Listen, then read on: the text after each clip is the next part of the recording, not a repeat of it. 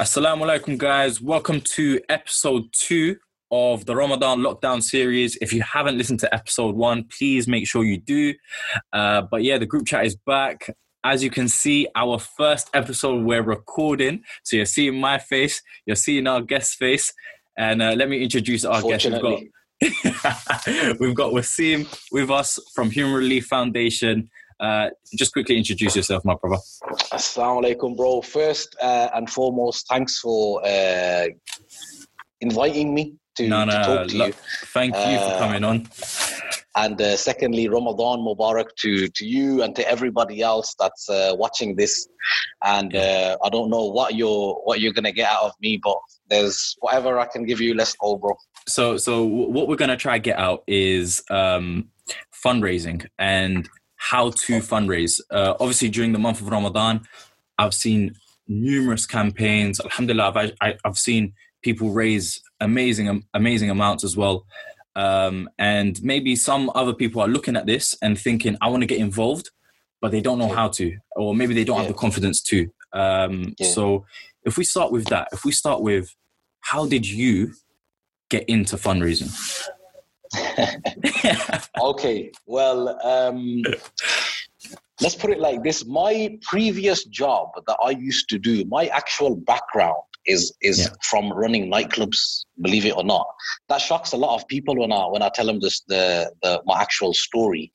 But the reason that I'm telling you that is because you can imagine coming from that scene into this one is a very scary process, and it might not sound like it, but for somebody that's only lived that life, coming into this fundraising world, this charity world that then goes hand in hand with our religion as well, and so much that's involved within the religion, it was a really, really scary step. And the reason I'm mentioning it is because at first I didn't think that I'd be able to do it. And that's very important because people that are watching this might feel the same way. Do you know what I mean? But look, this is my point. Is it what was it, like a lack of confidence, or? It wasn't a lack of confidence. It's just my life. Like, I was living this street life. I was in the nightclubs, and then the charity scene has all of these Islamic events, and it has nasheed artists, and it has quotes from the Quran and from the Hadith, and all of these sorts of things. And it was like a whole different world. Do you know what I mean? It comes as a package, and it's a whole different world. So for me, it was like, am I good enough? Let's be honest. This is what I was thinking. Firstly, am I good enough? Or secondly, can I even show my face in that scene? How would people respond to someone like me trying to fundraise? Do you know what I mean? So it was, that was the scary part, I'd say. It was more about, it's a totally different world that I'm about to step into. And the way that I stepped into it was a total accident, by the way, because of those reasons, I didn't want to do it. When the Syrian conflict started back in sort of 2011, 2012, 2013, this sort of time, I started getting phone calls from people, from charities in particular. And what they wanted from me was manpower. Because, I didn't have no experience in fundraising. I couldn't do speeches or whatever. But I was a person that could make a phone call and get 50 guys together. So they were like, look, we need to fill containers. We need help in call centers. We do this and we do that. And, all the wonderful things that charities do. And we need your help. We just need you to bring a whole bunch of guys through for the physical labor. Okay, no problem. Started helping out. And as a thank you, what this one charity did was they invited me to one of their charity dinners, where they invite nasheed artists and speakers. And they put me on this table right at the front, you know what I mean? And it was just a way of saying, thanks for your help. I thought it was really nice, we eat together and stuff. There's entertainment. Now, this is where it all went wrong. The host and the fundraiser didn't turn up for the event. Right. So the head of the charity is standing at the front with a microphone in his hand, looking around, and he's just sweating, bro. And then he just locks eyes with me, And he comes over and gives me the microphone. And at this point, the event's ready to start. So the whole of the crowd is watching. And he comes over and he gives me the microphone and he says, "You got to do it." Me. He says, "You got to do it." And literally it happened like this. He says, "You've got to do it." And I says, "But I've got no experience." He goes, "Yeah, but you got a big mouth, haven't you? So go and use it." You know how to talk. Just go and do that. Bro, that event was, at the time, Gaza was being attacked. And the event was for Palestine. You can imagine the turnout. It was, every seat was taken. There's 1,000 eyes on me. And I get up and I just went for it.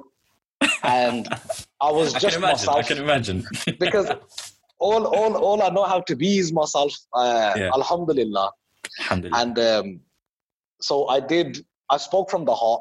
And whenever I do my thing, it comes with a bit of humor as well. Yeah. So people were laughing, but they were also getting the message that they were supposed to get. And then I did the fundraiser. I remember on the night, alhamdulillah, we raised about £110,000. Wow. Which for a charity dinner, if you've been to charity dinners, that's a lot.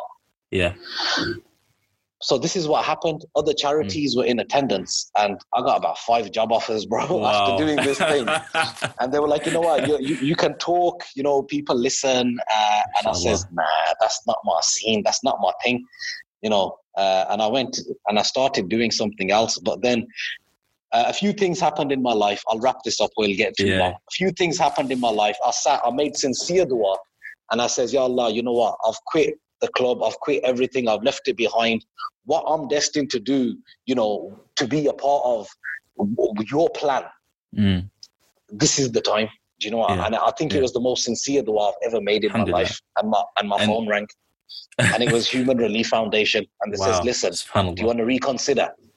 And I took it as a sign. And I'm big on signs. You probably know I'm big on signs time with me. That was my sign. Alhamdulillah, 7 years later, here we are.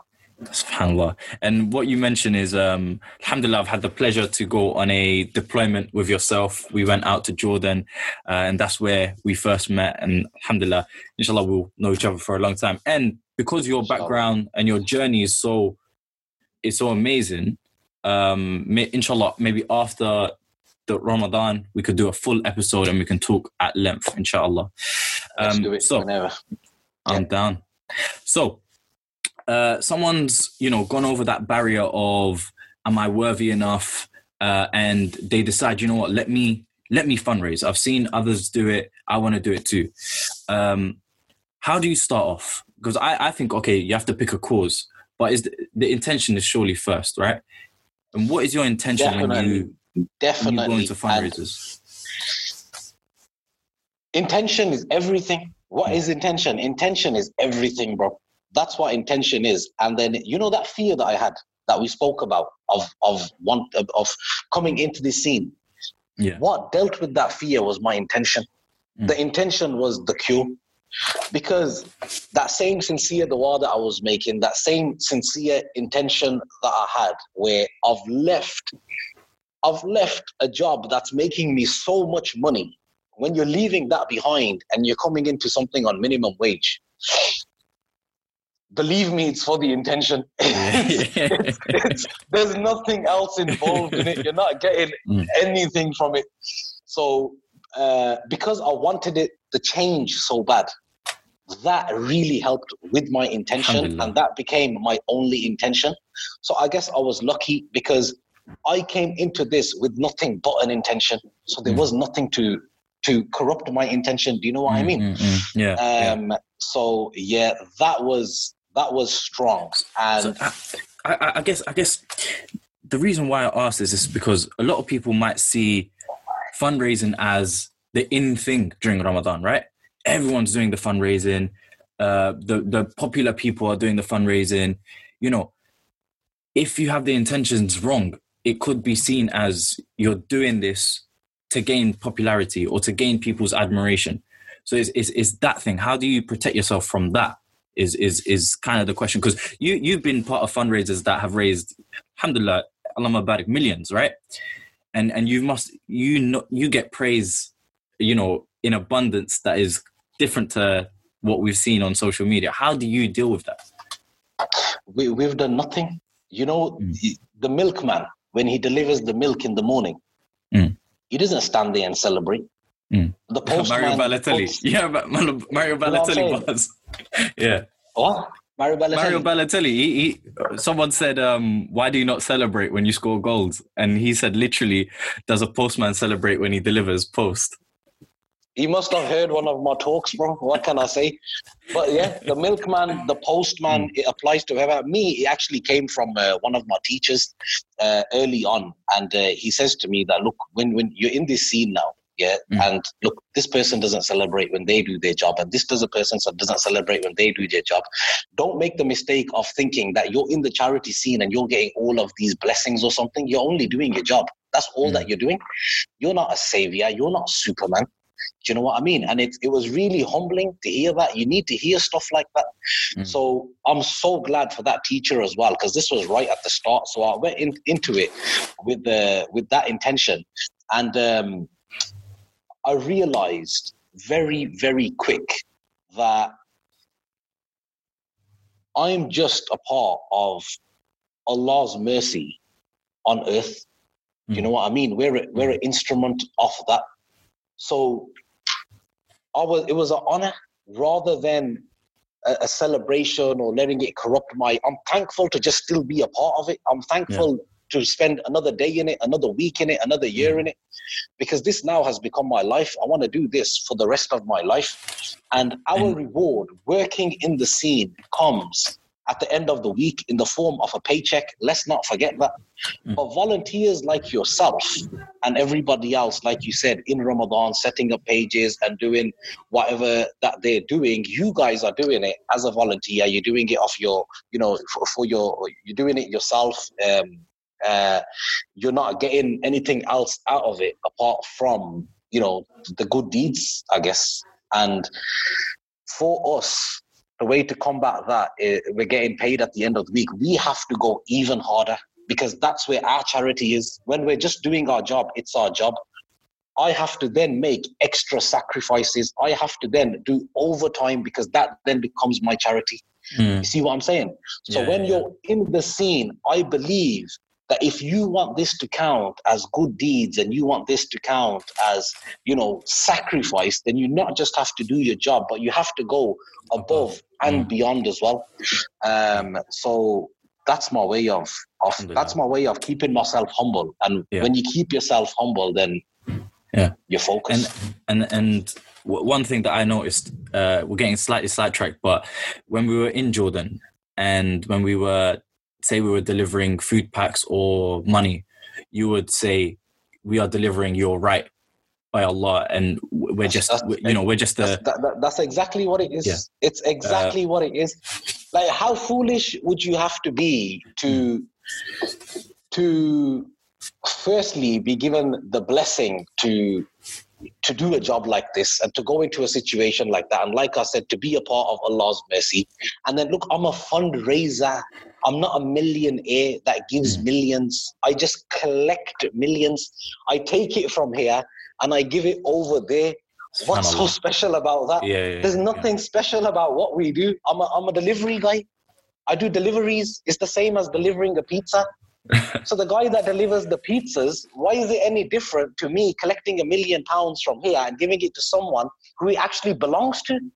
You know what I mean? It's got nothing to do with us. But in that process, you then learn that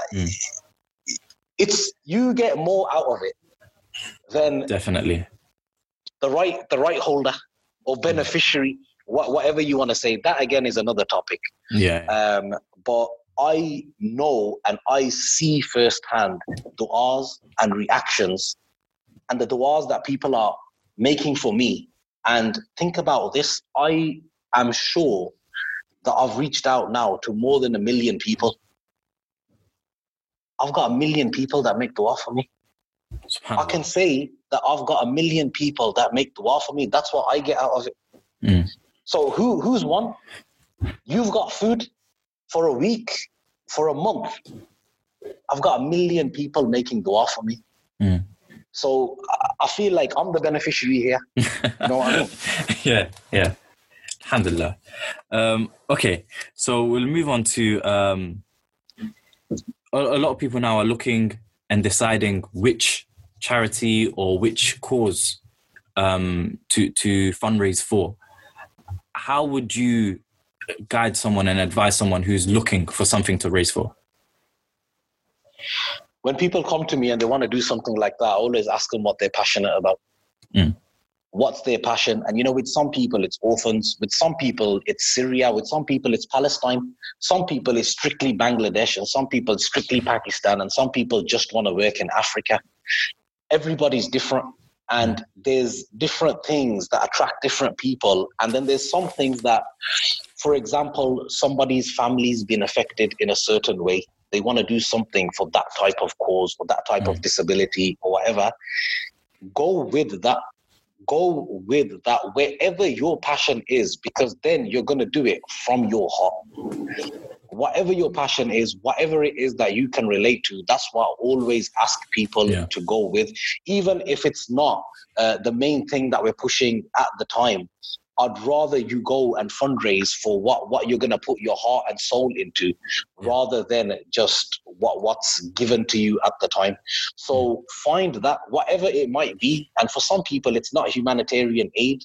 It's probably mental health. It's probably to do with disability. It's probably, there's so many different sections and sectors, whichever one, there's so much good to be done is what I'm trying to say. There is so many roads that we can take to Jannah, like somebody told me once. Pick whichever one you've got the love for, because that you're going to give your all in that one and go for that. And what I would say as well is it doesn't even have to be fundraising. I don't feel like people should be pressured into fundraising. If you've got a skill in something, that could be your fundraising. That could be you're making Allah's something for this. Allah's blessed us all with different skills, bro. Absolutely. Some of us are just good at talking. Like what I told you earlier, I got into this whole thing because gift of the gab. I talk too much, and I do. It's the gift of the gab. But look, let's take this point again. What I mentioned earlier, at the club, I was a promoter as well. In terms of you have to promote the night that you're putting on and the artists that are performing and stuff like this. I took the same gift that I've got and just applied it somewhere else. I applied it to do good. I applied it for the benefit of the ummah. And I've got friends that we used to rap together. We used to have a studio in someone's bedroom, and we used to go there and we used to make some terrible songs, bro, now that I think about it. But my friends that are really good at that, now they do spoken word. And through their spoken word, they're giving dawah to millions of people. Like their videos get some crazy hits, but they didn't have to suppress their talent or whatever that they were blessed with in order to, please Allah or to take into Ramadan. They just switched it up, whatever it was. And that's how they apply that to the scene. Now, they don't fundraise like me, but they perform at the charity events, they put out videos, and they put a charity link at the end of the video, and all of this, raises money. I've got a guy right now who cooks, so he does the cooking. I'll stand next to him, and through that we'll raise money. We even have makeup artists recently that I'll do a makeup masterclass, and women pay crazy amounts, by the way, to go to these makeup masterclasses. And what she did is she did it, and then she donated all the money. So look, she didn't fundraise. She didn't have to do a video. She didn't have to stand on stage. She just did what she does every single day. We had a 9-year-old girl who stood outside with cupcakes, selling them to people because she just wanted to do something. So everybody can do something. Everybody's got a role to play. And sometimes it's like, I would love it right now. I'm in the office. I would love it if somebody just walked into this office and they said, I don't know how I can help, but I'm ready to help. Exactly. I'd find them something to do. I just wish more people did that. I think people hold back because they think, what have I got to offer? Or what can I do? It looks so complicated. Oh no, he can talk on a stage. Or he's got a following, so he can raise money. Or he knows this person, so he can bring him to perform. No, just come, just do whatever you can. Do you know what I mean? Allah's blessed us all with this different gift. Inshallah, so many people can relate to that. Inshallah, inshallah. Okay, so one of the things I wanted to ask is how best can someone do an appeal or do a fundraiser? So they've made the page. How best can someone push that out, either through maybe a video or a tweet or a post? What's the format? The number one thing, and this is not ever mentioned, and I don't know why it's never mentioned, and the people listening to this, you'll know whether you ever heard it or not, but research is the first thing. Like, it's all good picking a cause and having a great intention, but you need to research that topic. If you don't understand what's happening to people, how can you truly help them? If you don't understand what the need is, how do you know what to deliver? I've been in refugee camps, unfortunately, my bro, and people don't have food, but some people are driving in with 1,000 mattresses. And then I'm in another part of the camp where people have got loads of food, that when we were giving them food, they were saying to us, if you give me any more food, I'll have to sleep outside because my tent's full. But I don't have nothing for hygiene and I don't have clothes. So when needs assessments or when research isn't done, just having that good intention sometimes isn't good enough. Now that's crazy, because you'll hear other people say all that matters is the good intention. All that matters is the good intention. Unfortunately, it takes a little bit more than that. Do you know what I mean? So the right research and the right needs assessments would make the charity scene a lot better. So that's the first thing that people need to do. And then identify, that'll give you background on a cause. So if I'm going to fundraise now to you guys watching, I need to know what I'm talking about.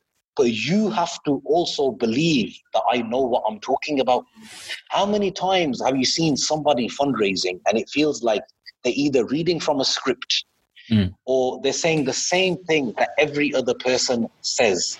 Yeah. Or they don't really seem like they're too interested in what they're saying, or they don't seem like they fully understand it. You know what I mean? That's great. Like I said, the intention's great, but it takes a little bit more. Go and learn about what you're doing. Understand it first, please. And then, like in Jordan, I gave a really simple formula to you guys. That formula can be applied by anybody. So let's break this down, into 4 parts. The first one is in line with the research and the needs assessments we were talking about, and understanding of the need and the project and the people as well. So you got to get the background on the place. You've got to know what you're talking about. This is number one. So you can tell other people what you're talking about. Number 2 is address the problem. What is the problem? So it's not just, I'm doing water wells. Okay, why are you doing water wells? Why is there a need of water wells? What happens when people don't have water where you're doing your project?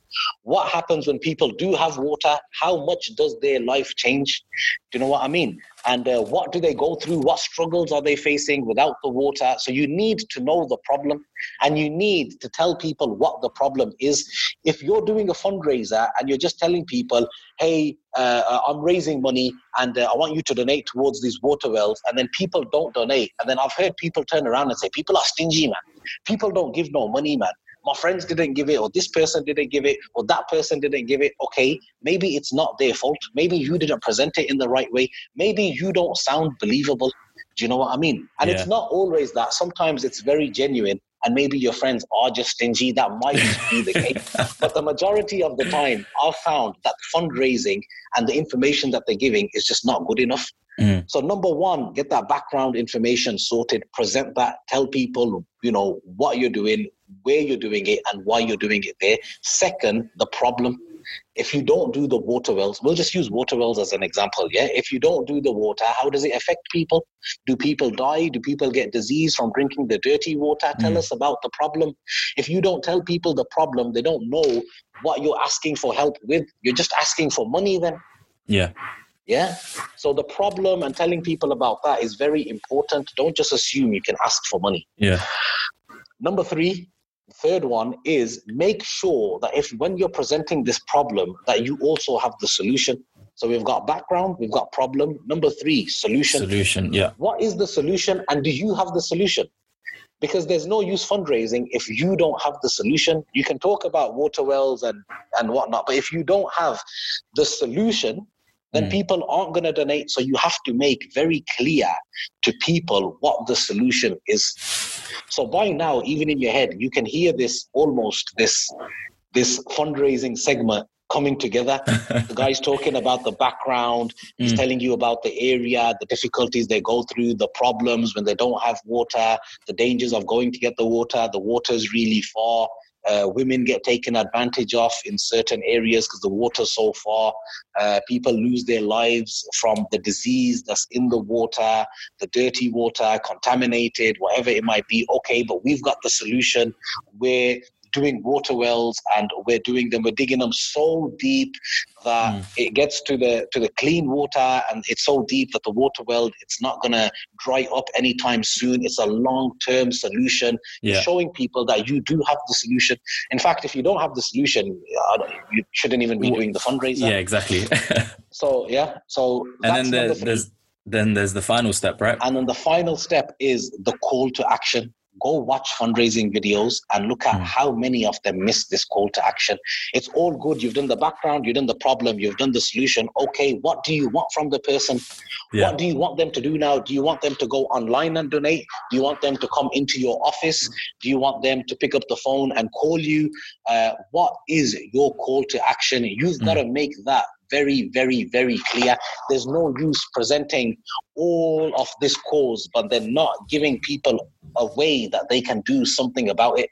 And we have to make it easy for people. Do you know what I mean? So we often have sort of an online donation link, a phone number to call, a drop-off point for cash, a PayPal account, or whatever it is. We've got to make it easy for people as well. Now, these four things combined, it's literally that simple. If anybody wants to write that down: background, problem, solution, call to action. Now, the beautiful thing about this is if you remember that formula in your head, you can go onto a stage, or you can go onto a live stream, or you can go in front of an audience, and you just start talking, and you know in your speech you're going to cover everything. How many times has somebody wanted to fundraise, or you want to ask someone for donations, and you're like, and you don't exactly know what to say, and then you think, oh, I forgot to say this, I forgot to say that, I should have said this, I could have said that. When you've got a formula in your head and you're used to using it, you'll just naturally come out with it, because your head as a fundraiser will naturally, and you can use this on TV, you can use it on radio, on social media posts, on talking on stage, on live streams, whatever, because naturally you're then going, okay, background, problem, solution, call to action, and your appeal's done. Yeah, and I have to say, since that Jordan deployment, any video that I've posted on social media to do with fundraising, I've used that layout. And even if you look back, you'd be able to spot it. So alhamdulillah, it's helped so much, helped everyone on the deployment as well. I'll tell you another quick thing, really quick. Go on. You got 30 seconds, 1 minute for me, yeah? I'll talk really fast. When we were younger, there used to be this Jamaican man who used to live on our road, and he was a musician, and he was able to just sit there and make up songs, bro. Like, he would freestyle and he would write songs about anything. So we were kids, and we were like, how do you write songs? Like, even now, people, if I asked you to write a song, where would you start? And okay, you've got the first line. What's the second one? How would you keep going and going? This is what we couldn't understand.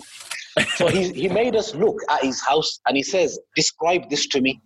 And we sat there, and all of us gave very similar answers. We says, okay, it's got windows, it's got doors, it's got a roof, you've got some flowers in your garden. And it was very simple. And he says, look, you know this house, let me just talk about the windows for a second to you.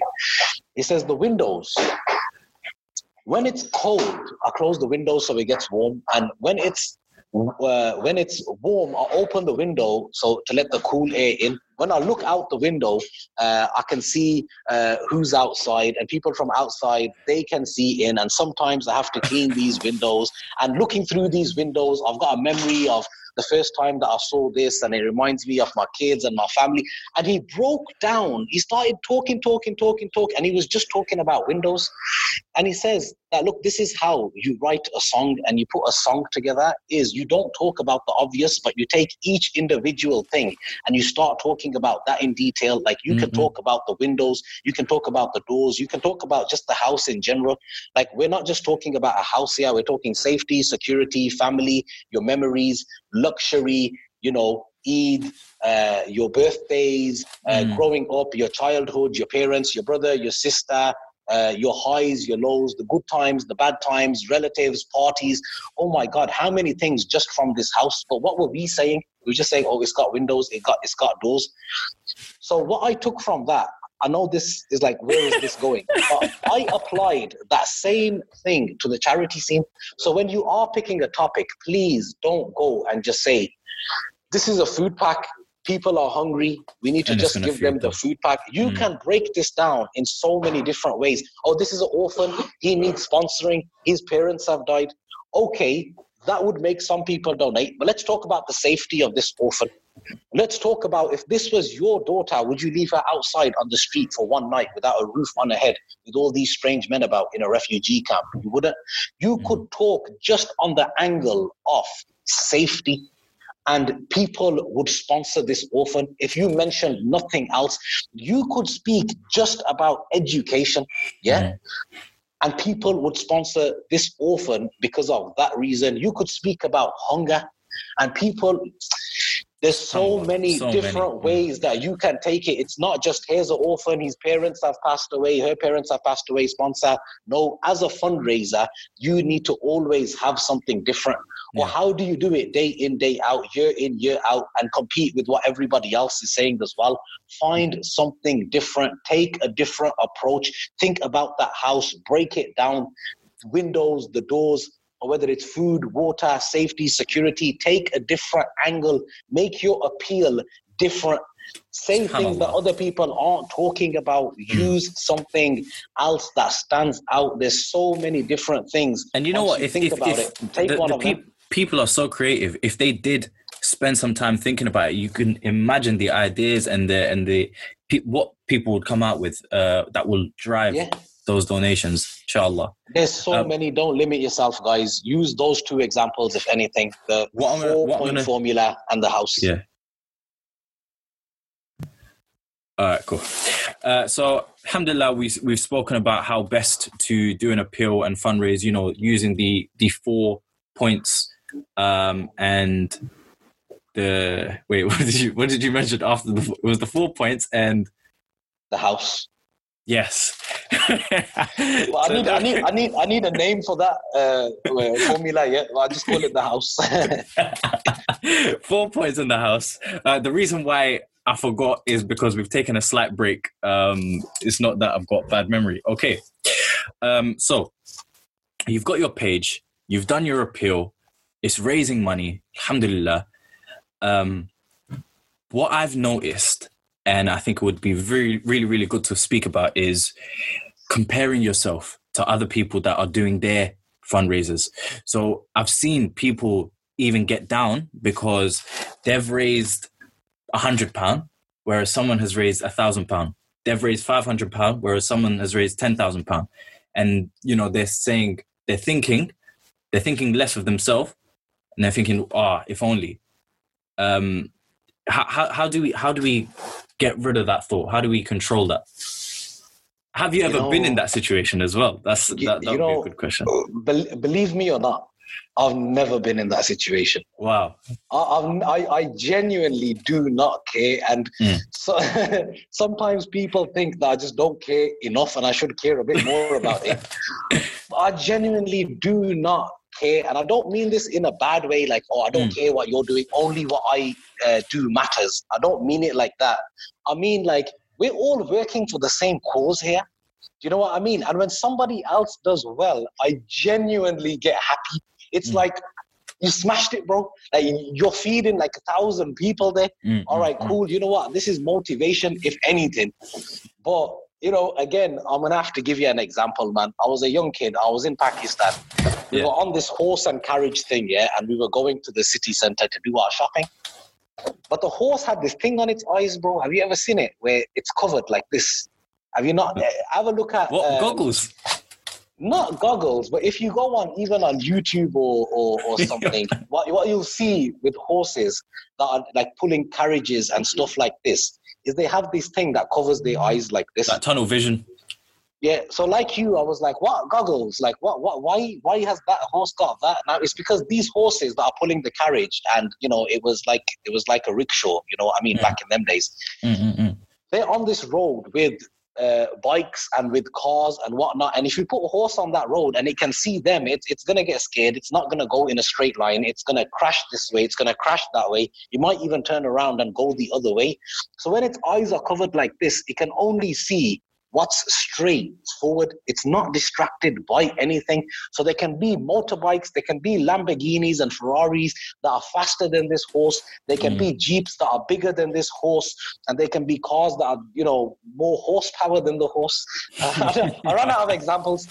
But the horse doesn't care, because the horse has a job to do, and the horse isn't looking at what you're doing, and it isn't looking at what you're doing. It's looking straight ahead. And it's giving everything to just what it's doing, and there's no distractions. We need to take the example of the horse there, as funny as it sounds. But take the example of the horse, man. When it comes down to this and you want to concentrate, if you're finding it hard to, firstly, if it's making you feel some sort of way, then okay, you want to sort of think about why you're doing it. Do you know what I mean? Actually sit there and think about why you're doing it. And if you see somebody that's doing well or doing better than you, if you think raising more money than someone means doing better than you, then make dua for that person. Yeah. But the main thing is intention, man. Like, it falls back to that, doesn't it? Giving, £10 with the right intention, or raising £10 with the right intention, is worth so much more than raising £1,000 with the wrong intention. And we can't see it right now, but I guess that comes down to a matter of faith. You know what I'm saying? So man, concentrate on what you're doing. Look straight forward. Be like a horse. Yeah, for me, I see it as, it's not a competition, but it spurs me on. So if I see people raising a lot of money, I know I can do that, or I can try to do that as well. You know that it's possible. Exactly. Yeah. So I can try to do that as well, and I'm happy for them, of course. But it obviously, some people will have a bigger platform, or able to raise a bigger amount, just because of maybe who they are, the following that they have, the people around them. And that's, I don't think that's anything to be upset about. It's just, I find it upsetting when I see people get upset. That makes sense? But it's just, they might be raising two times more than you, or 5 times more than you, but their following and their network is 10 times bigger than yours. Do you know what I mean? And look, Allah's not asked us to save the world, or to be Superman, or to raise £1 million, or to break records. All Allah's asked from us is just share your blessings. Do you know what I mean? And like we spoke about earlier, we're all blessed in different ways. Are you using whatever you're blessed with to benefit the ummah? And as long as you can say that you are, and you're giving it your all, that's all that matters. The one line that I always say to people is, in this charity scene, you have to give more than money. You have to give your heart. That's when the difference is made. So it doesn't matter how much a person raised or how much they gave. How much of their heart did they give? And how much of your heart did you give? That's what you should be measuring. And that one there, you should feel some way about it. With the money, definitely. Don't feel no way about that. They raise more and you raise less. Okay, fine. But if they're giving 100% of their heart, and you're giving 20% of yours, then you need to check yourself. You need to look in the mirror. So that's what we should be working on. Very, very good point. That's what we should be comparing, you know, our intentions and how much effort we're willing to put in for our causes, inshallah. So yeah, I think that's I wanted to talk about as well. Oh no, actually, yeah, this is a good point. A lot of us now, again, because we're raising money during Ramadan, we might get bogged down with constantly looking at how much we've raised. Right? Forget comparing now. We just keep looking like it's like a game, you know, notifications and you know how like some people show off with their Snapchat, they've got 15 notifications. We want to just keep seeing more donations, right? Is that healthy, first of all? I think it comes down to the individual, because I've caught myself doing that, but I'm obsessed with what I do. That's the thing. When you're obsessed with what you do, you are going to do stuff like that. Like for me, it's my everything. It's my life. Other people are constantly checking the football score. My friends, when I'm around them, even when the team's not playing, they're checking something. This guy did this in training. This guy ate this today. This guy was on this show. This guy wears this shoe. All the time. Do you know what I mean? Because that's what they're obsessed with. Me, I'm obsessed with seeing people's reactions when we change their life. Like, I'm obsessed with that. I'm literally obsessed with changing people's life. Like, I'm addicted to it. Once you get that feeling of going somewhere and transforming a life, transforming a family, then transforming a village, a community, an entire area, bro, it becomes obsessive, man. You get addicted to it, yeah? And someone like me, I catch myself doing that. But I think I do it in a healthy way. Mm-hmm. I think I do it as in, you know, okay, yeah, I've done that. I'm motivating myself. Yeah, I need to keep going. I need to go. It's on my mind all the time. But like everything else in life, you have to give yourself a break. The thing about this charity scene is so many people come into it as staff or as a volunteer, and they go hard for a year, bro, and then you don't see them again. People will be able, like, just think of people that you know, you'll see these examples, or it'll be one project, it'll be one cause, it'll be one Ramadan, it'll be one summer, and they burn themselves out, bro. They go all out with something and they stress over it and they keep looking and they're comparing and they're doing that and they put themselves off. This thing is about longevity. It's about longevity. You've got to pace yourself.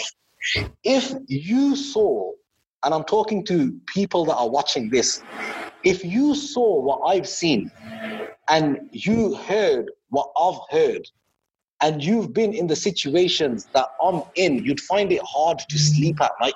I promise you.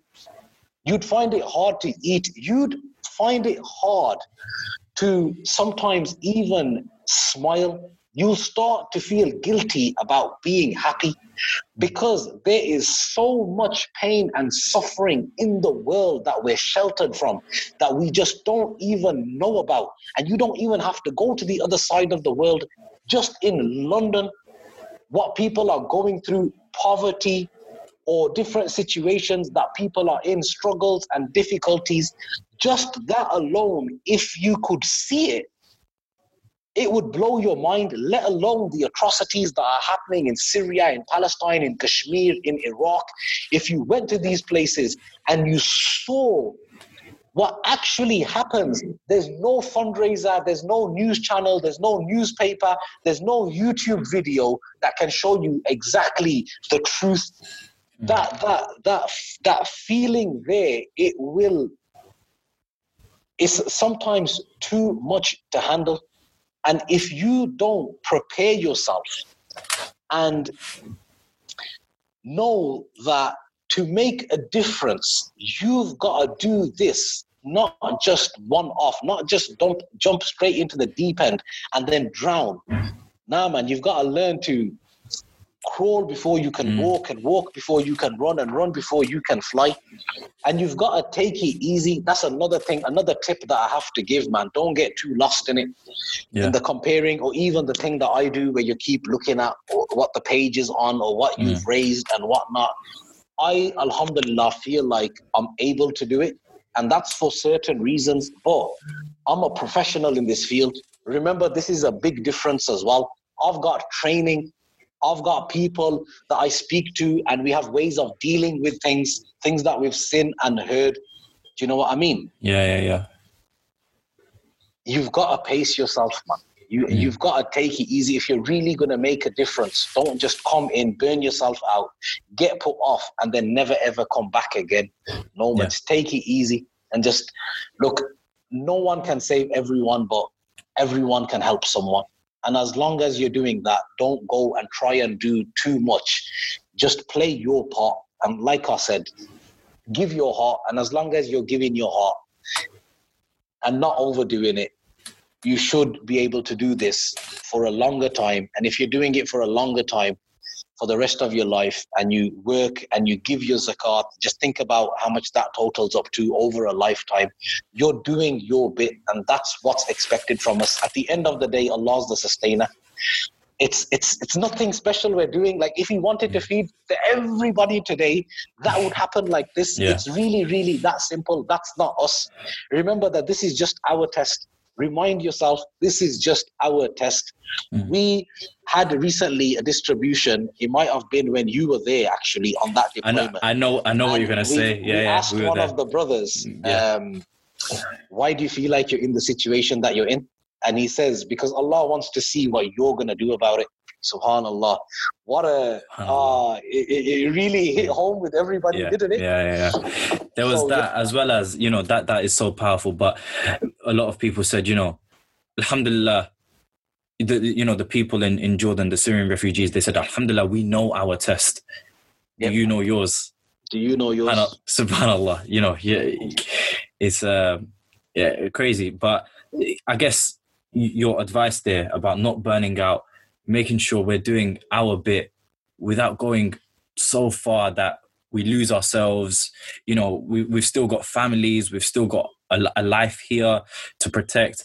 I know the actual question was just scrolling and looking at the numbers too long, but things can escalate.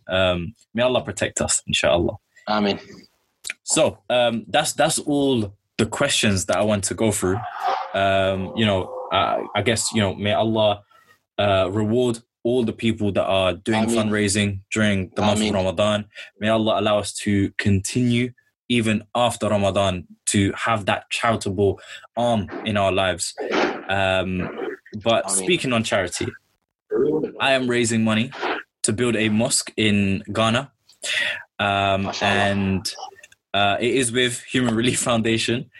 And that makes me happy, bro. That makes me so happy just hearing that, because Ghana's my favorite country in the whole world. No way. I've been everywhere. Previous to my charity work and just on the side, like, my passion is traveling. Yeah. I've literally been all around the world. Yeah.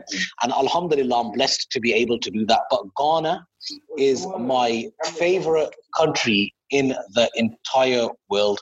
And it's because of the people there. I've fallen in love with them. Like, it's so free of propaganda and of the stress and of the expectations and of what here we feel like the standards are, or what we think it's cool, or this Instagram life and all of that is so free of all of that.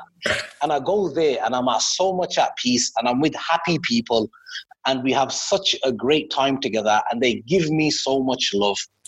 And it's just my favorite place to be. I think it's the most religious country that I've been to as well. Wow. People find that shocking, but the Muslims are very Muslim, because they're going out their way to stay Muslim, bro. Like, they're hanging on to their deen because of certain things that are happening where certain groups are going out and offering them sort of things to change their religion. This is a separate topic, but it's my favorite country, and I know the need there. I've gone to places where people are praying, crying, wishing and dreaming for a masjid And I'm not saying this because you're doing it. I'm not gassing you up, bro. This is, I've sat with these people and their dream in life. Like, ask me, I'm going to tell you that I want a Lamborghini or I want a big house with a swimming pool or something. Like, for me, that's the thing. I swear I've asked people there what you want, and they say it with so much excitement. Oh, a masjid. Like, imagine we had a masjid in our village. Because there just ain't anything off the sort. Do you know what I mean? And for them, they love Islam, bro. They love their religion. They love their deen. And when they see someone, a sinner like me, you should see their reaction. I went to a village, and the entire village, 200 to 300 people came out on the streets and they started crying. And I'm looking around like, what did I do wrong, or what is it? Why are people crying, bro? They came up to me. They started to kiss my hands. I felt so ashamed and embarrassed when I found out the reason why. They were telling me, we've learned about Islam. We've learned about descriptions of prophets and about Sahaba. And I was wearing a white thobe. I've got long hair, if you can't already see. My hair's open and I've got a beard. What does that look like? It looks like the stories that they've been told. And the first time that they had seen a Middle Eastern looking person with long hair, with a beard, in a white thobe, it broke them, bro. Because these are the stories that they grew up on, and this is the first time that they'd seen something like that. They were asking me if I'm from the Prophet's family. They're saying, because you look like this, you are what we've imagined. Look how much they love their religion, bro. And this one particular man, very old, he didn't let go of my hands. And you know, when he obviously have to get it translated what they're saying, but he was saying to me, and this is from an old man, bro. He's saying to me, I wish my dad and my granddad got to meet you. I wish my dad and my granddad got to meet you. Because to him, it was like almost a blessing. He don't know what man's really like or who he's about, from Birmingham, but he's thinking that this is this it's a symbol of his religion. You understand? So something like a masjid, bro, over there where there isn't one, the village were putting their money together, giving it to one person, and he would leave the village to go to the city to get an Islamic education, come back and then have to teach the rest of the village. And they'd all contribute towards this. This is what it meant to them. And like I mentioned before, there's a whole bunch of people out there, bro, that spend 2-3 years. They get sent there from different countries. They spend 2 or 3 years there. This is how dedicated they are. And they go from village to village and they offer them things to sell their religion, to denounce Islam. They offer them food. They offer them clean water. They offer them education. They offer them all of these things to let go of the Islam. And the people don't want to let go. This is why it's important that me and you go there. This is why we have to take the masjids there. Because if we don't take the masjids there, somebody else is taking something else there, bro. If things carry on right now, look, go and, like I said, research this. If things carry on the way that they are in that country, and I can't remember the exact figures, so I don't want to quote it, but there's X amount of years that I read, and I'm sure it was under 50 years. If things continue the way that they are, there'll be no Muslims there. This is why it's so important. Education. And by education, I mean the schools and the masjids, bro. You are not just donating towards a mosque where somebody can go and pray 5 times a day. You're donating to the future of Islam in that country. And this is not a fundraising speech. I'm not trying to give you that one line like, whoa, that's deep, bro. I swear this is the honest truth. This is reality. This is what's happening. You are not just donating to a piece of cloth that somebody's going to bow down on. That's not what's happening. People are trying to hold on to their deen. This is what you're giving them. You're also saying to them that we're with you. Here's hope. Okay, here we're the ummah. Okay, here's brotherhood. We've got this blessing of being able to walk into a mosque on every street corner, bro, where I'm from, or even where you're from. You know what I'm saying? And they just don't have that. It's down to us to make that difference. SubhanAllah. You know what else comes with the masjid, by the way? Water comes with the masjid. And the villages where we're building, yeah, obviously, come on. Well, I didn't know that. You got to go there. You got to make wudu. Now, oh, yeah, of course. It doubles up as a center for people to come and collect water as well. Mm. You're not just putting a masjid in a village, you're putting the water source into that village as well. Need to change my video now, inshallah. But inshallah, we can raise this amount and we can go out to Ghana, to Tamale, and inshallah see the finished product, see the masajid, and speak to the people and show you guys where your donation is going. I think that's one of the most important thing about the charity sector is, all these people donating during the month of Ramadan. It is a duty to the charities as well as the people that's collecting the money. Where is that money going? And they need to show that. So inshallah, we will be able to do that. So yeah, it's gonna change your life. The experience of opening the masjid and you seeing the people's reaction to it. I've done a few of these, and it's emotional as anything, and I think it just change you as a person. Inshallah. So I'm thinking, it might take me maybe a year to raise the amount. So no problem. Inshallah, whatever it takes, it's such a worthy cause, bro, and it stays there. That masjid stays there, and it goes generations, on and on. Yeah. When it comes to giving charity, like people give it to reap the rewards. What better reward is there, bro? Sadaqah jariyah. You're not just giving people water. Go just look into the rewards of giving people water. Then go into education. Then look at the rewards of building a masjid. There's so many of these things that come together. It's such an amazing project. I want to give you one other piece of advice, for fundraising. When's the best time of year that charities fundraise? Ramadan. Okay, Ramadan. Yeah. So why do people get more poor in Ramadan? Why do people get more poor during Ramadan? Yeah, why do people get more poor in Ramadan? Because people are giving more money. So is it because people have become poorer? Wait. What is your question? Is your question regular people give the most money in Ramadan? Loads of people give money. Yes. Are they giving that money because in the month of Ramadan, people become more poor? No, more needy. So why are they doing it? The month of Ramadan is a month, we're getting closer to our deen, closer to Allah, and a way of getting closer to Allah is by giving sadaqah, is by giving your zakat, and that's why people are donating way more. Exactly that. Donating way more, because why? They're doing it for themselves.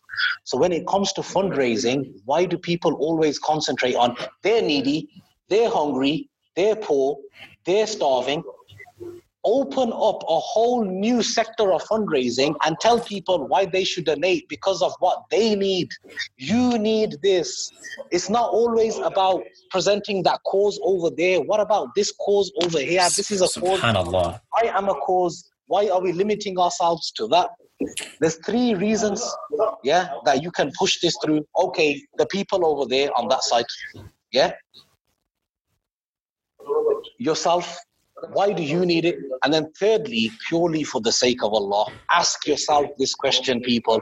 When's the last time that you did something purely for the sake of Allah? Not because you felt sorry for someone and not because there was a need for you. But the third one, which is purely for the sake of Allah, the Sahaba, they didn't have the fundraiser telling them to go and do something, or the YouTube video telling them to go and do something, and they didn't do it for the fame or for the clout. Why did they do it? They did it for that third reason, which is purely for the sake of Allah.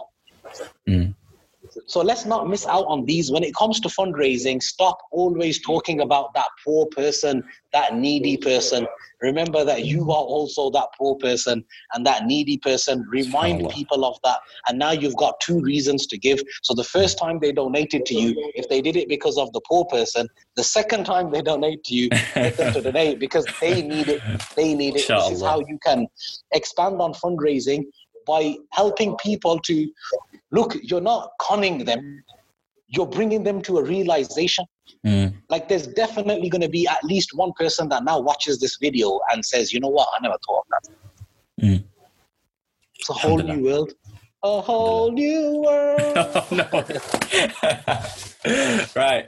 So that is, I think we've gone almost an hour. Inshallah, people can listen to all of this because it is so beneficial. Yeah. Inshallah. I'll come with you. Yeah. So that is. Well. Yeah. I'm off to drop some food. So yeah, inshallah, that is the end of the episode. Please let us know if you enjoy it. Make sure you follow and subscribe to all of our channels. And do you want to shout out anything, Wasim? I want to say the topics that we spoke about, bro, I didn't do them justice. The fundraising and everything because of our time limit. So there's so much more to talk about. So we should do it again sometime. Inshallah. And go into a bit more detail with things. I'd love it. I'd love it. Inshallah. All right, and hopefully face to face as well. Yes, definitely. Inshallah. 100%. Look forward to it. All right, guys. Assalamu alaikum. Wasim. Alaikum salam, rahmatullah. Take care, bro.